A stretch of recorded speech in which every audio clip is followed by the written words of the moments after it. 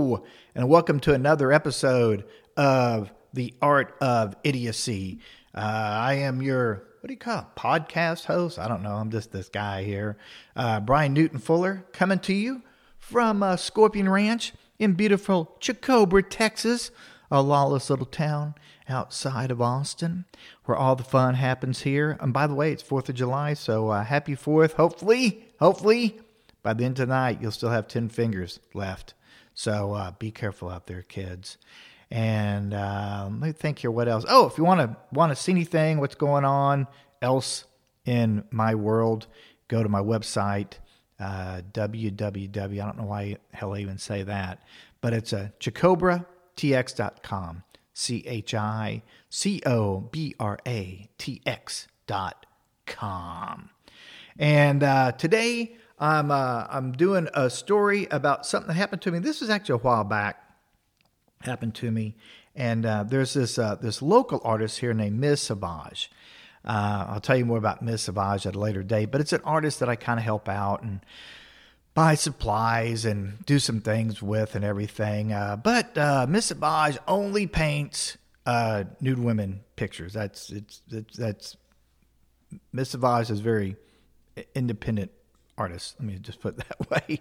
And that's all that Ms. Savage paints. So Ms. Savage, though, is also very, very infatuated with the women of WWE wrestling. She loves women of WWE wrestling, right? So she wanted me to get a Playboy that had some women of WWE, I guess, from the Playboy, right?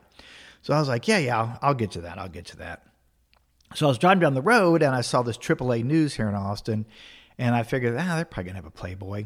So I walked in, but what I didn't realize, that at AAA News and magazines, it's also a sex toy shop as well. No idea.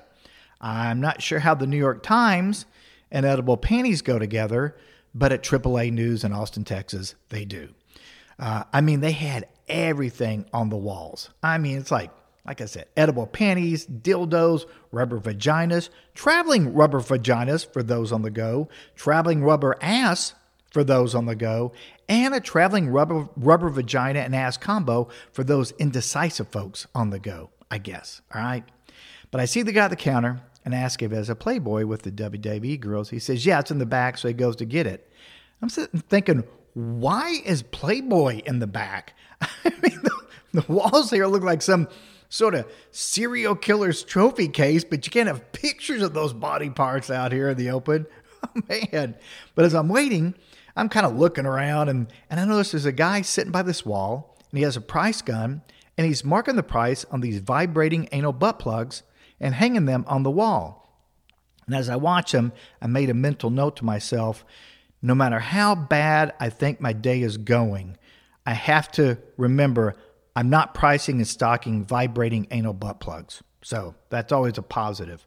But what's weird is that they actually called them vibrating anal butt plugs. I don't know. Isn't that redundant? Seems like it. I don't know. Or is this butt plug anal? Like you can only use it a certain way. I don't know. I'll have to admit it wasn't a question I thought I'd be asking myself when I woke up that morning, but I did. Anyway, a guy comes back from the back with a Playboy, and he stops by the guy doing the pricing.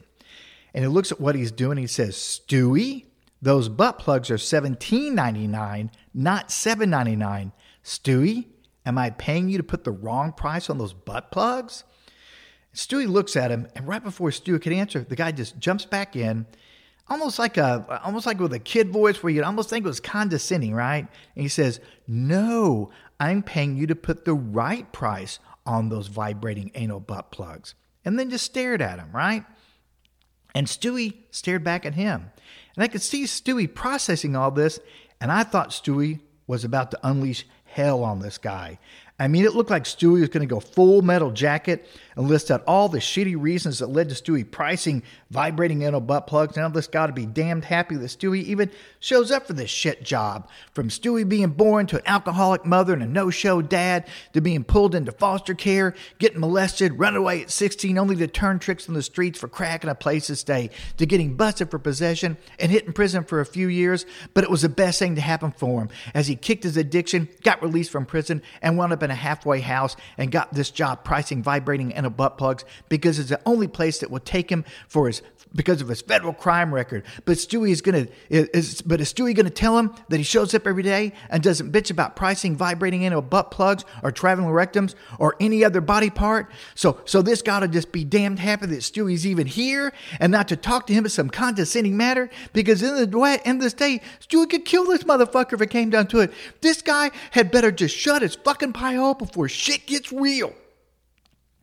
But Stuey didn't say what was running through my head. Stuey looked at him all calm, cool, and collected and said, "Touche."